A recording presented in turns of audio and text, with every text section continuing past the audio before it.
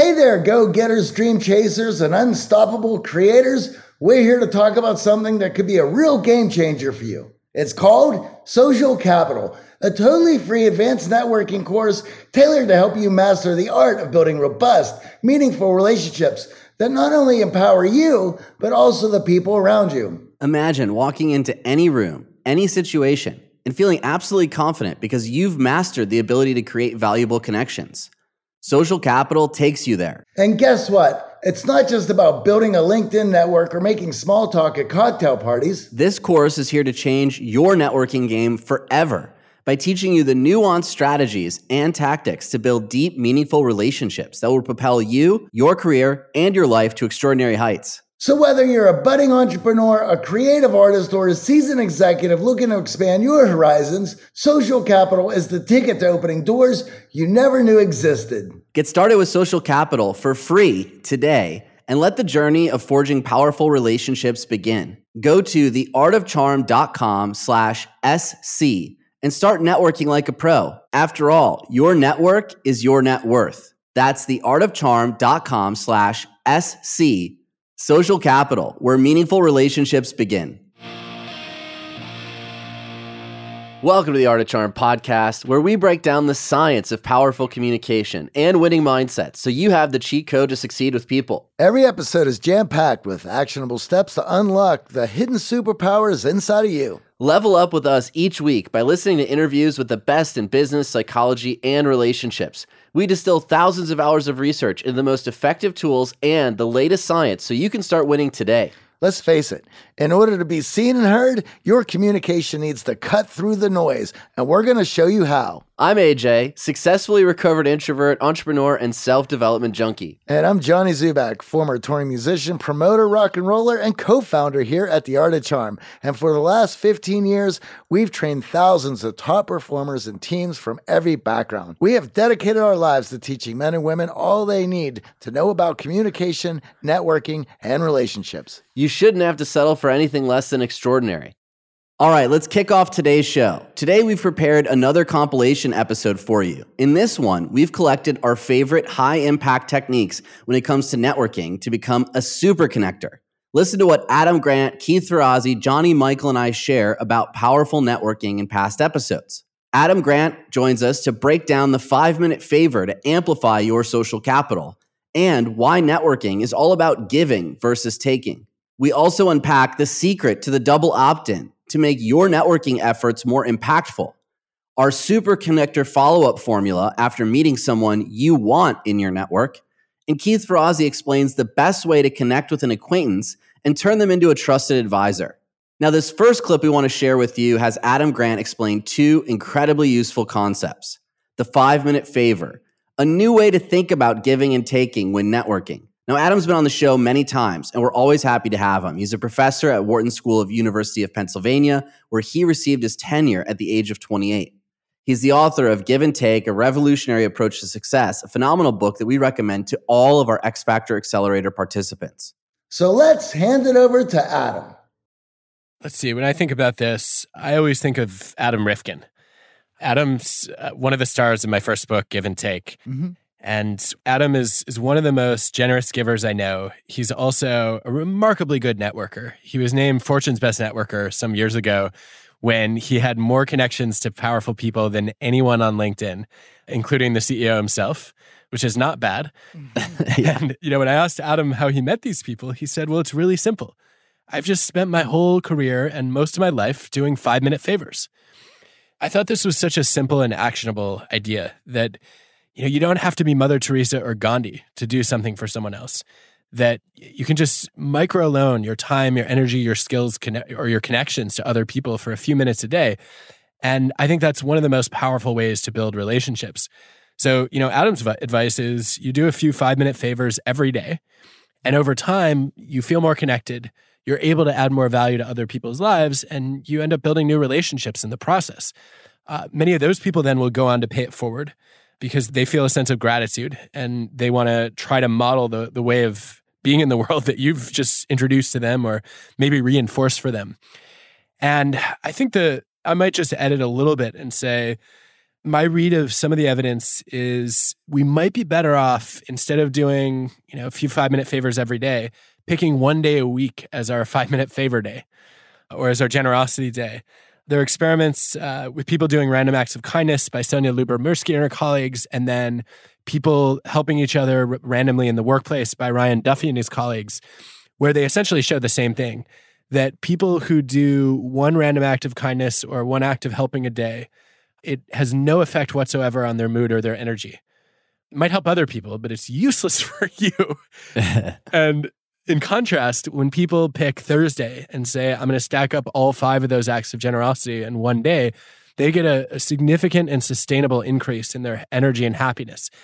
And that seems to be because they're able to feel like they made a difference that day, as opposed to it being a drop in the bucket. It may also be because, they're more focused and that's less of a distraction in that giving day. But I think that's something we could all do to continue deepening and broadening our networks. I love that, because for me, Thursdays I'm dragging already, so I could use that little burst of energy. Generosity I'm so day. glad. Try it at your own risk. I'm so glad we got to talk about Give and Take. It's seriously one of Johnny and my favorite books of all time. We recommend it to all of our bootcamp participants, and really, it's changed the way that I view giving. I used to consider myself a matcher and definitely felt that I was always sort of guarding my time and constantly calculating how much I got out of what I was getting. And of course can become unnerving. And then to see that science behind, just the 5-minute favor, doing it consistently as a habit and giving without having to trace and track everyone's return on that giving that you're doing. I found that my anxiety waned tremendously, and I certainly felt like I was making a greater impact than trying to keep score. But many of us are struggling in breaking out of that matcher mindset, especially when we see those takers around us having their careers advanced and moving faster than we are. Yeah, this is the story of so many people's lives. Well, AJ, I'm honored that it's been relevant to your life. I'm glad it sounds like it hasn't totally ruined it yet. It has not. I can add that as a testimonial. It has not ruined my life. Good. That's encouraging. That's my primary goal. First, do no harm. I think that there are lots of ways that people end up getting ahead when they're selfish. My read of the evidence is that happens especially in workplaces where individual performance metrics dominate. And the way that you succeed is by being better than everyone else. Personally, I prefer not to work in an organization that operates that way, right? Right. And if you join a culture where people's contributions to others are valued as much as their individual achievements, then you see really quickly that takers tend to fall and givers rise very quickly. One of the things I wish I'd covered in Give and Take was a meta-analysis, a giant study of studies with over 50,000 employees across industries. And the finding is that how much time you spend helping other people and trying to contribute to the organization above and beyond your individual job description, that has as much impact on your performance reviews and your promotion rate as how well you do your actual tasks themselves. And so what that says to me is actually in most workplaces, leaders and managers don't just want the individual superstar. They want the person who makes the team better, who goes above and beyond for the organization to try to advance the mission. And I think the real problem is there are a lot of takers who are good fakers and who end up, kind of kissing up and kicking down. When that happens, I think you have a few choices. And I'm not going to say you shouldn't be a matcher when dealing with takers, right? If somebody has a history or a reputation of selfish behavior, you probably do want to be much more, I would say, you basically want to follow the law of reciprocity and say, look, I'm going to help you if you pay it back or pay it forward. But I think there are actually ways to reform takers, which might be fun to talk about. I'm curious, as you guys have dealt with selfish people, how have you thought about getting them to maybe think about being more generous? When we're doing it in class, and inevitably, there's always a few people who are afraid of being taken advantage of. Oh, if I'm a giver, then I'm going to get taken advantage of. And that usually stems from in the past where they felt they had been taken advantage of. And for me, if you ask that question, then there is two things going on. A, you have not learned how to build boundaries. so those boundaries, they're murky. And so you do get taken advantage of because you're unable to say no because you don't know when to say no. And number two is the value that you hold for yourself. And what I had seen, and I love your book so much, is that without cultivating a feeling of value for yourself, then of course you're going to feel as if everyone's there to take from you because you haven't built up the value that you would want to protect with boundaries. And that takes time. And we've put together in our classes ways of building that value for yourself, which is acting in a manner that is consistent with the values that you hold for yourself. And every day that you're able to do that, the value that you have for yourself builds, and you continue to fill that in while you're being consistent and engaging in those values until you get to a point where you now hold that value for yourself, and you certainly wouldn't want to have that taken advantage of. So now you're comfortable in building those boundaries because you've seen the work that you've put in to get to that position. Yeah, and I would add to that, the way to reform takers happens through norms. And the group has to participate in the norm for the taker to stand out for the wrong reasons. The reason you're seeing takers get ahead is because no norms have been set, so they've been allowed to set the norm or set the frame for behavior. So for example, if you have a taker in your midst who's constantly taking credit and just blasting to management how much they've added to the project, and everyone else in the project feels like, well, wait a second, I had a contribution. What's going on here? The way to reframe that is to allow the taker to have credit, but then talk about how them taking that action benefited everyone else on the team and made them more productive. And when you set that norm enough with multiple examples where you're never just only spotlighting the person who had the credit, you're spotlighting all of the impact that credit had, so it's spread around the team, then you are working to create a norm where the taker isn't setting the frame and the taker isn't taking advantage of the fact that everyone else is just being a little humble and unwilling to speak up. And I find time and time again, especially early on in our career, we're not comfortable setting norms. We're not comfortable with setting those boundaries. So the takers quickly advance. And then as you get to the upper levels of your career, you realize that flips and the takers can't actually demonstrate their value in a meaningful way. It just looks like they're stealing credit. So the best leaders are the ones who know how to give others credit. They're not the ones who are just blasting from the rooftops their credit. But a lot of times early in our career, we see the taker and we let them set the frame and we back off. And that's really the worst thing you can do because it's just allowing the taker to continue to take advantage of people and highlight themselves first. That really resonates. I think it's something that we often catch when it's too late and the norms have already been set to be much more competitive or cutthroat. And that's gotten me wondering, well, what can we do to hit the reset button?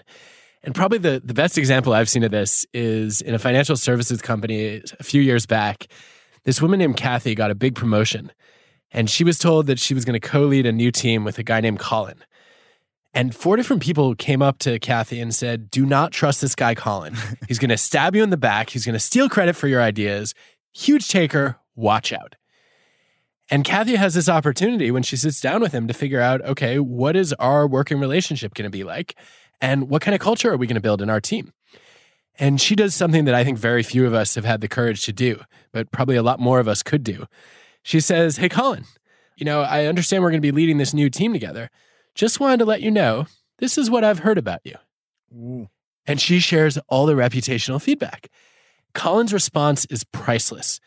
I don't know who you've been talking to, but clearly all these people are jealous of me. Thank you, Colin, for confirming your taker status. Yep. Right. But Kathy's right on point. She's like, Colin, honestly, I don't know you. We haven't worked together before. I hope it's not true, though, because I don't work well with people who operate that way. And if that's who you are not going to like working with me. And for the next year and a half, Colin changes his stripes. He shares credit. He volunteers for unpopular projects. He mentors junior people. And I think what Kathy did was she made his reputation visible to him. And then she invited him to earn a new one. And this to me is one of the most powerful things about working with takers. If you can figure out what their goals are, then their behavior is actually pretty predictable.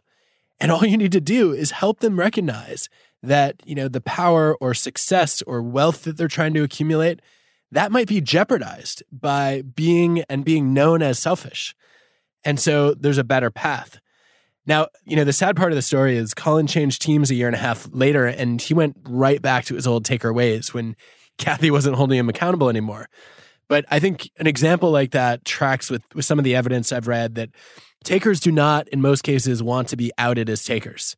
And if you can let them know that their reputation is steering in a more selfish direction, that's often the beginning of an incentive for them to try to change. Yeah, when their behavior isn't seen in a negative light by anyone openly, then they're going to continue acting that way because it tends to be rewarded. We've had takers in our midst as a company, and one of the first things we did was start meetings off expressing gratitude for other people on the team. When you rob the taker of their stage to crow about their own advancements and take up all of the credit for the rest of the team, and instead you focus communication on how has someone else helped you? How has someone else guided you? How did someone else kill it in their job? You take away that bully pulpit that a lot of takers use to their advantage. Unfortunately, what we find in our clients is they're not only givers, but they tend to be really humble. And what ends up happening is they don't have good ways to communicate their value to management. And unfortunately, management has way too many concerns to think clearly about all the different pieces that everyone is contributing to the team. And unless you are constantly presenting the value that you add, a lot of times, especially in a bigger environment, you are going to get passed over for promotion when you are deserving of it, because the fact that you're constantly doing the 5-minute favors for others, not looking at all to take any of the credit, and in fact downplaying when you are given compliments and saying, oh, it wasn't that big of a deal, or it was no sweat off my back, that leads you to a position when it comes for performance review where management doesn't see you as being the person that builds the team up, does all the behind the scenes stuff that makes givers so fantastic. What is your advice for those of us in our career who are giving but can't really explain or demonstrate our value when it matters or counts? Well, I think you have a few options. The first one is to recognize the value of having some matchers looking out for you. So I've found over and over again when I study people's motivations and values across industries and across cultures too, that very few people on the far extreme of giving or taking, most people by default, especially in a new professional interaction, they prefer this matching style of, I'll do something for you if you do something for me. And what's great about matchers then is they really believe in fairness and justice. It bothers them at their core if they see a taker getting away with selfish behavior. And they're also really upset if givers are going unrewarded for their generosity. And for a while, I thought that we basically wanted only givers in a workplace, because then if everyone's generous, we can build a culture with the most effective norms of helping and where people really put the team and the mission first, as opposed to just their individual self-interest. But I've had to rethink that, because if you have no matchers in the system, it's much easier for takers to kind of sneak in and take advantage of the givers. I think you may want to build a protective shield of matchers around you. That would be my first tip. Yeah, so building allies. And I think a lot of us, especially early on in our career, are looking for mentors. So we tend to look at people who are above us in the organizational structure. And we're like, okay, I want to be mentored by this person. I look up to this person. And we don't spend enough time building allies with our team members. And certainly identifying matchers and building alliances with them, if you tend to fall on the giver side of the spectrum, it sounds like they're the ones who are going to be able to call the balls and strikes. And when that performance review comes around, actually give the truth to management when they're looking at who needs to move ahead and who maybe is taking too much of the credit. That tracks for me. And I think one thing that requires of a lot of givers is to stop judging matchers. I've had this reaction myself, and I know I'm not alone. When somebody, I had this happen with a colleague of mine where I asked him for some feedback on a project I was working on. And he came back to me a couple days later with exceptionally thorough and helpful feedback, and then said, here's the project I've been working on. You owe me feedback in 3 days. I I was so offended by that because all of a sudden I felt like he didn't care about me. This was just a transaction. And, now I had to repay my debt. It kind of undermined the relationship. I've changed my stance on that over time. I realized, you know what? The fact that this guy holds other people accountable for doing their share is exactly what givers need. And so, instead of having this knee-jerk reaction of, what's wrong with you? Why are you so transactional? It should be no strings attached. To be able to say, you know what, there's a time and a place for people to keep score. Maybe you don't want to be that person in every interaction or in most of your relationships. But, knowing that there's value in having those people around you, to me, that was a little bit eye-opening. Over the last 17 years, we have launched our fair share of online courses, coaching programs, and finding the right platform has always been a challenge. They say if you do what you love, you never work a day in your life. But if you're an entrepreneur, you know the hard work that comes with it. That's why you need Kajabi. Kajabi makes it easy to run your entire online business from one platform so you can focus on what you love, creating. Kajabi is the ultimate all-in-one platform that helps creators and entrepreneurs build successful online businesses by unlocking predictable recurring revenue. No matter your niche, Kajabi makes it easy to turn your skills, passions, and experiences into enriching online courses, exclusive membership sites, subscription podcasts, thriving communities, personalized coaching, and more. The best part? Kajabi doesn't cut into your revenue because everything is owned and controlled by you. So keep 100% of what you earn. And with Kajabi, you also get robust analytics, easy payment options, email marketing tools, and customizable website templates, all built in. You don't even need a huge audience to make sustainable income. There are thousands of creators on Kajabi making 6 and 7 figures with less than 50,000 followers. Right now, Kajabi is offering a free 30-day trial to start your business if you go to kajabi.com/charm.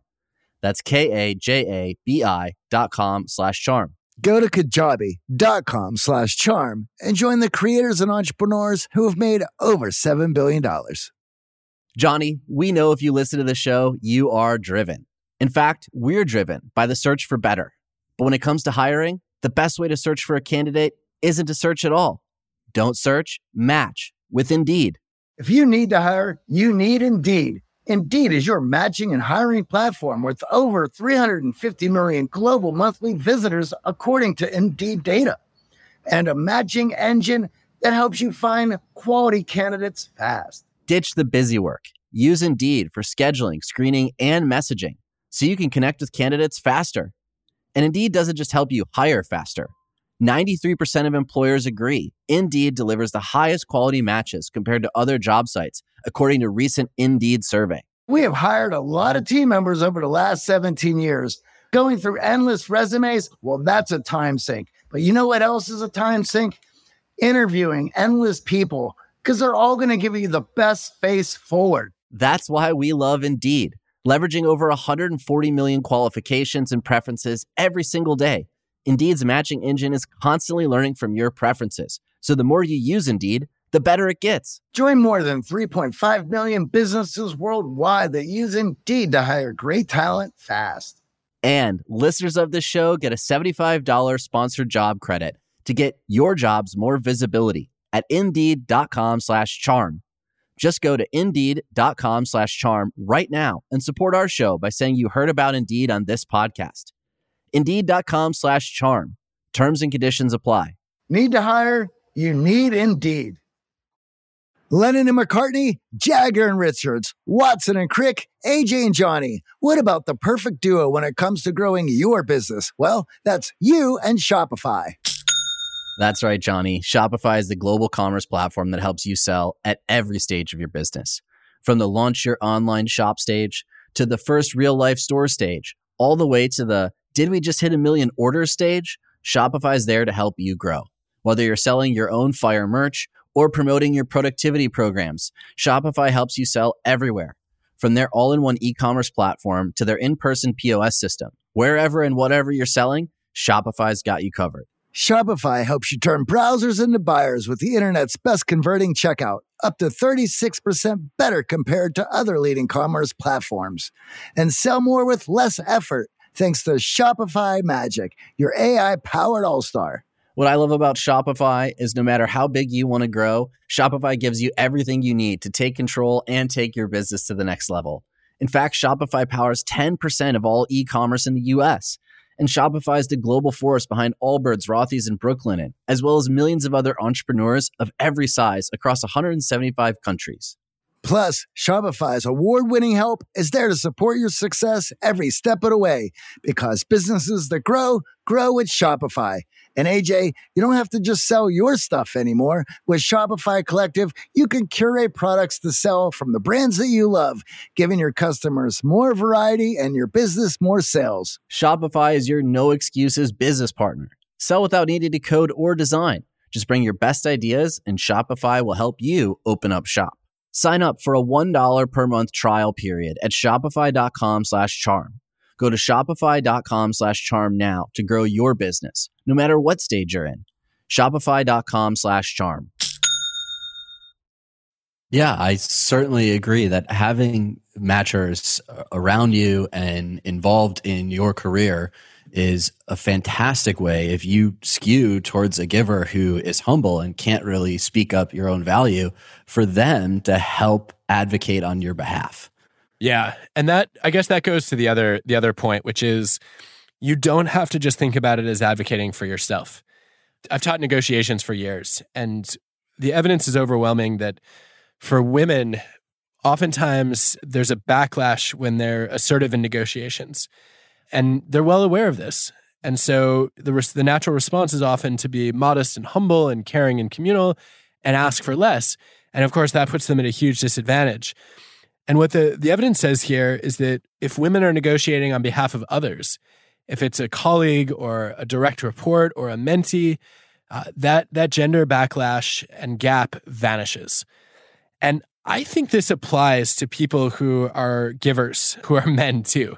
You know, one of the things I've taught to some of the more, especially the more agreeable givers that I've had in class, is to say, you know what? If you find yourself walking in to negotiate a salary or a promotion, or even just to make sure that your boss is aware of your work, and you shy away from asking or even just claiming the credit that's owed to you, then you need to think about who else you're representing. It may be that you're role modeling for people more junior who struggle with this. And it's an opportunity to go and try it out and report back to them so that they can learn from your example. It may be in a negotiation context that you're showing your boss, you know what? I negotiate as part of my job, and I'm going to try to approach this negotiation not only with generosity and concern for you, but also with high aspirations for my own goals, which is the way I'm going to represent you when I'm negotiating on your behalf as part of the company. I think that very often when people are extremely humble, they're thinking too narrowly about the credit or the ask as something selfish, when in fact, it may benefit other people, or it may be something that actually in the future clearly benefits their employer. Once again, when it comes to a place where you're constantly in fear of being taken advantage of, you're always going to see that in other people, no matter what they're doing. And you're going to read things in that manner. Why I was mentioning earlier of it's so important to build your self-worth and reverse that.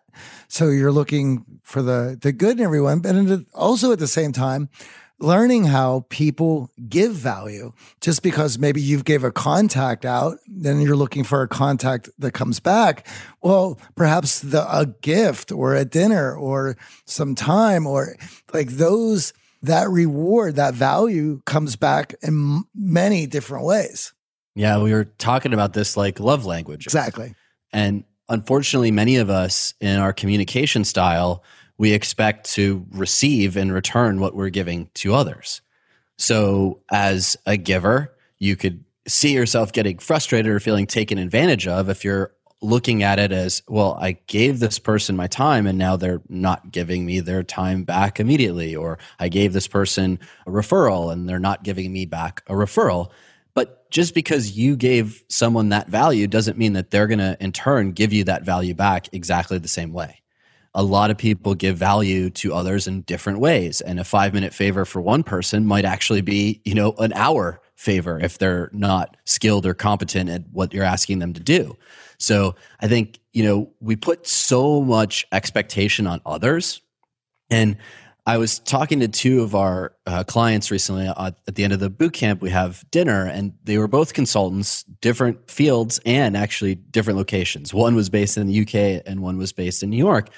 And they noticed this dynamic at work that if they went into the start of the project and told the client essentially, hey, in working with you, I want to do everything I can to get you promoted. So they set the frame at the start that I'm working to advocate for you, even though you work at a different company, and I'm going to make sure that your boss knows how well you worked with me, and I'm going to help advance your career. Well, lo and behold, they found out that at the end of their projects, they were getting high marks because they were interacting with matchers. So they were setting the norm at the very beginning, saying, I'm going to advocate on your behalf. And since most of us fall in the matcher category, sure enough, you're going to find enough people in their matching are going to go, well, wait a second. If this person's giving me value by advocating for me, well, then I got to in turn do the same. I should be advocating for them. And they were able to advance in their career where that part of the performance review is so huge that the client speaks highly of you over delivering, and the client is advocating on your behalf, not just your peers and your allies. And I think when you start to look at, okay, understanding your own behaviors, reading other people's behaviors, and ultimately starting to understand a little bit more of their core motivations, you can, as a giver, without having to be braggadocious, without having to be outside of your character, be a humble person and still get ahead. Yeah, I think this really speaks to a myth that I've seen over and over again on my research on givers and takers, which is I think a lot of people see giving and taking as opposite ends of one spectrum. Mm-hmm. And they are at a fundamental level. When you go into an interaction, asking, what can you do for me is sort of the opposite of asking, what can I do for you? But when you think about the motivations behind the two, they're actually independent. So there's a question of how much do you care about helping the other person you're interacting with? And then how much do you care about achieving your own goals? And when you measure those two separately, they're basically uncorrelated. So you can draw a 2x2. And, the pure takers are high in concern for themselves and low in concern for others. And then you have some people who are low in concern for themselves and others. I've never known what to do with that. They're just, I guess, apathetic. They don't care. I guess that's depression. You have two kinds of givers. You have, with both categories of givers, you have high concern for others. But some of them are low in concern for self. And those are the really selfless givers who end up being too humble, too nice, too self-sacrificing, and ultimately are more likely to burn out and get burned and underperform. And then on the flip side, you have the successful givers who say, look, I'm not trying to be a matcher, right? I don't want something back from each person that I help. What I want to do is I want to help as many people as I can, but be mindful of the personal cost of that and make sure that I don't overextend myself. And so I'll help whenever it benefits other people a lot and, make sure it doesn't cost me too much. And I think that for a lot of people that I've had a chance to work with, that's been a useful reframe to say, look, giving to others doesn't mean you're not ambitious. It doesn't mean you don't engage in self-care as well. And in fact, if you don't prioritize your own goals and objectives along with other people's, at some point your risk of burnout goes up. And you end up in a weaker position to be able to support other people. Yeah, that sense of self-worth is an important part of that equation. Huge. If you want to listen to the entire episode, this clip is from part 2 of our interview with them in April of 2020. This following clip is from our Super Connector Toolbox episode, where Johnny, Michael, and I are covering some points that we often are asked in our programs. This first clip is about avoiding a common mistake that could damage some of your standing, even though you're trying to add value. Now, I do want to make a caveat around introductions, because we talked about relationships as part of your social capital. And many people think, oh, great, all I got to do is just start throwing everyone that I know at other people that I don't know. And now I'm making connections and I'm really helping myself. That's actually the wrong way to go about it. For many of the people that you're looking to connect with, they have their own mission that they're on. They have a lot on their plate. And a willy-nilly introduction of someone they don't know, even if you think that person could benefit them out of the blue, puts a lot of pressure on them to not know what to say or do with this introduction, or maybe they don't even get the context from you of what the introduction is about, and it falls flat and it actually makes you look bad. So we prefer the double opt-in strategy. What a double opt-in means is you personally reach out to each person that you would like to introduce, and you supply context to each of them. Hey, Michael, I'd love to introduce you to one of my favorite public speakers, Ted. Ted is talking, he's an expert in these 3 areas, and he just gave a great TEDx talk on this. Would you be open to meeting him? Right? So that gives Michael an opportunity to, 1, say yes, I'm ready to meet someone, or to 2, say, hey, I'm really busy preparing for my upcoming talk. I don't really have time to grab coffee or lunch. Love to do it in the future. Thanks for thinking of me. Right? So you give Michael an opportunity to say yes or nay. Then you go to Ted and you go, hey, Ted, my best friend Michael, he's an accomplished speaker. These are the 3 subjects he's speaking about on stage. And I saw you guys are going to the same event in 3 months. I'd love to throw an introduction your way. Would you be open to it? And now Ted can say, oh, you know what? I'm actually not going to be going to that event. I haven't let the organizers know that I'm not going to be attending. And I'm pretty slammed on this book that I'm writing. Right? That double opt-in goes a long way to show that you value each person's time, you care about them, and you're not going to waste any of that valuable social capital that you have. What I find time and time again, and I get it, we're young, we're trying to show off that we have some connections, we're trying to help everyone, and we get this all the time. Hey, there's this guest that I want to introduce you to. I'm going to CC him. Hey, AJ, meet Tom. Okay, Tom, AJ, go do your thing.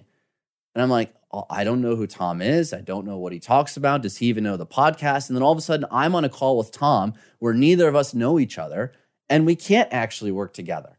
And now we both feel like our time was wasted, and we're going to blame you for that sloppiness in your introduction. So the double opt-in is the best strategy to be respectful of either party. And when you get a firm yes, they remember that connection even more because you were so thoughtful in the way that you set it up. This next tip is about following up after meeting somebody new that you would like to have in your network. So let's talk about after the event. We gave you some great strategies to lead up to the event, some amazing strategies for how to approach all the people you want to meet at the event. Of course, we recommend you use the conversation formula. Let's talk about what to do after the event, because that's really where the rubber meets the road. That's where you start to solidify those connections you made. Because I will tell you, I've gone to so many events where I come home with a pocket full of business cards of people that I'm excited to work with, and I wasn't the best at taking great notes, and I couldn't remember all those conversations, and they just never followed up with me. And all those great ideas that we had, all that great momentum at the event just died day 3, Sunday evening, when everyone was flying home. So while the iron is hot, while things are top of mind, jot down your notes, you're remembering those memories of the event and all the connections you made, and start the follow-up so that as these people you met are landing back home, they're hopping on their LinkedIn, they're checking their Facebook, they're opening their email for the first time, you're there in their inbox, offering that emotional support, giving that bit of knowledge, or saying, hey, that was such a great conversation. I'd love to introduce you to these 2 people. What do you say? That's going to set you so far ahead, again, in my experience. And I didn't do this myself early on in my career when I was trying to be a professional networker and I was really trying to grow my network. And I missed out on so many opportunities because I just failed to follow up. And you have to realize that many of these events, they're double, triple stacked. Many of these speakers, they're on a tour where they're speaking at a ton of events. So if you let days go by, if you let weeks go by and you think they're just going to remember you because that conversation was so memorable for you, you're actually shooting yourself in the foot.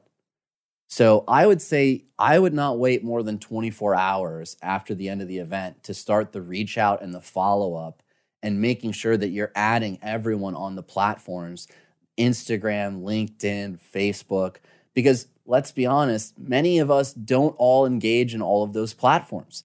Some of our podcast guests that we've had on have told me straight up, I don't check LinkedIn, not a great place to connect with me. Some have said, hey, I'm only in my Instagram DMs. Others have said, I deleted Facebook.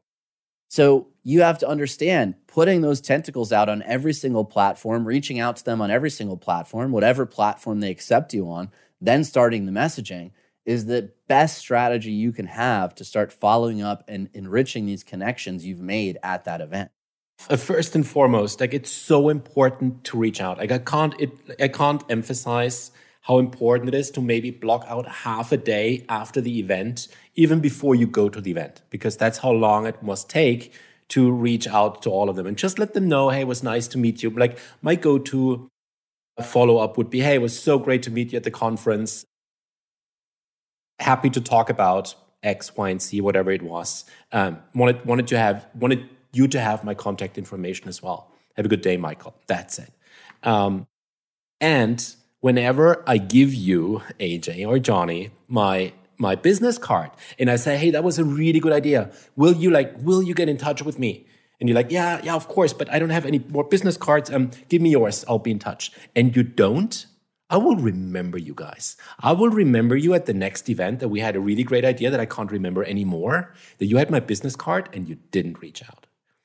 And the last, like, my favorite way, and this probably doesn't work for everyone, but my favorite way of following up is that whenever I have a good connection with someone at an event, I take a selfie with them. Not the, let's do a duck face for Instagram or whatever, but more like, hey, let's do a selfie so we can remember this. And then I ask the other person to do a silly face. I might be like, hey, let's look like we're angry at each other. It's not the boring everyday fanboy selfie, but it's this, let's pretend we're both bank robbers at this event here, and we're going to, let's take a selfie together. And then we're laughing about the selfie, and that's what I'm sending them the next day. It's like, by the way, here's the silly selfie we took together. Now they remember my face, they have my email address, they have my contact information, and they share that funny moment that we had together as we're like posing like bank robbers for a selfie. If you'd like to listen to the entire episode, these two clips were taken from our Toolbox episode of September 2022 entitled Unlock Your Inner Super Connector. And here's advice from Keith Ferrazzi on how to take an acquaintance in your network and bring that relationship to the next level. Now, Keith is someone we often refer to on our podcast. He's the author of the New York Times #1 bestseller, Never Eat Alone, and Leading Without Authority. All right, now let's turn it over to Keith. We have studied this for some time, as you know. We believe that there are 8 attributes of a high-performing relationship.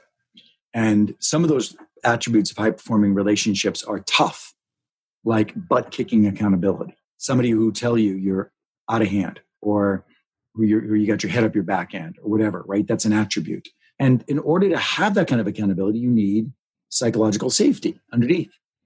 Give a damn, care. All of those things have to be underneath that. And we know that intimacy and empathy is critical. And what's the key that opens that up? It's vulnerability. Because I don't know that how many other people on this call have a struggle with a foster child or a son, but independent of that, you grew empathetic with me as I shared the one commonality I have with you, which is that I struggle, right? My vulnerability is our shared experience.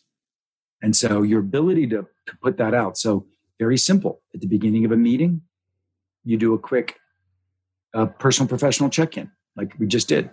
At the beginning of a meeting, you make it shorter, call it sweet and sour. You get 15 seconds. What's going on in your life right now? Sweet. What's going on in your life right now? That's sour, right? I think many of us in a work environment, vulnerability, especially with those who are in a position of authority, is seen as weakness and could hold us back in our career. So how vulnerable is too vulnerable? For those of us who see the hierarchy and see what it takes to get ahead, to get promoted, and especially in jobs and roles where performance reviews are all around results and then the way you interact with your team and their trust in you. And I want you to help us flip that on its head so we could see vulnerability as a strength, because Johnny and I believe that, but that is certainly a question we get all the time. It's disproportionate to the level of respect that you've gained. It's got to be proportionate to the level of respect you gained. Nobody ever met me. You didn't know that I had New York Times #1 bestselling book, whatever, right? I walk into the room, it's like, and I start to cry and say, let me tell you how upset I am, whatever. That may be an imbalance, right? But if you're a hard worker, And the people have, a relational quality of, on a scale of 0 to 5, the RQ score is 3. You're a strong acquaintance. And by the way, we can get into the system that I use to think about relationships and RQ scores, etc. If you're a 3, the only thing that's going to get you to a 5 is vulnerability and opening up. I could go one step further. I mean, I've been single for 6 years now, almost 6 years now. And I made a commitment after my last relationship that I would not get married again until I was in a co-elevating partnership, right? And I've been able to hold steady, right? But I have to say that the distractions and Tinder and all of these things, right, that are now available to us in the dating world is very different, and also about how busy I am, etc. And I struggle and I worry. I'm 53. I'm 53 years old. I want to have my life partner, and the formula to get there is not always easy for me. You're like, where do you want to keep going? I'll go there. And, and just ask yourself, what do you think when you hear that from me? I'm speaking to your listeners. What do you think when you hear that from me? Do you think pathetic? No, you don't. You think real. And I've learned this. The kid that wrote Never Eat Alone was more insecure than the man who's speaking to you now. I've grown in my capacity to give you my struggles and my vulnerability. And look, here's the thing. This is not something, AJ or Johnny, you're going to just tell your people, as you know. You don't think your way into a new way of acting. You act your way into a new way of thinking. So the reason they're here with you is you're giving them practice. And you give them not just inspiration and motivation, you give them practice. So what I would say to all of you is pick a relationship in your life that's an acquaintance today, okay? An acquaintance, a level 3, good, solid acquaintance. And I want you to reach out to them and say, hey, I've always respected you. I was wondering if you just want to drop in on Zoom sometime. And I'd love to share what I'm thinking about and up to. And you can share what you're thinking about and up to. And, let's see if there's any way we can, help each other out. I just read this book, Leading Without Authority. And, it talks about peer-to-peer relationships and co-elevation. There might be some fun opportunity for us to be of service to each other. Now, you could find somebody at work you want to do that with. And so the intention is let's find ways to make work better. You could just do it in life and call, somebody you've met recently and think is awesome. You just want to get to know them better. Practice. And then when you're there, open your heart a little bit more. Be a little more vulnerable. What you're going to find is that it's well rewarded. And then you'll take another step. So most people are afraid of taking that first step thinking they're going to fall off the cliff. That cliff is a mile away, damn it. One step is only going to give you courage to start running a half a mile, and you're not going to get that close. You're too much of a coward to step off the cliff. You won't do it. You'll be fine. You'll protect yourself, I promise. To listen to this full episode, check out our interview with him from July of 2020 entitled The Art of Strength and Vulnerability in Leadership.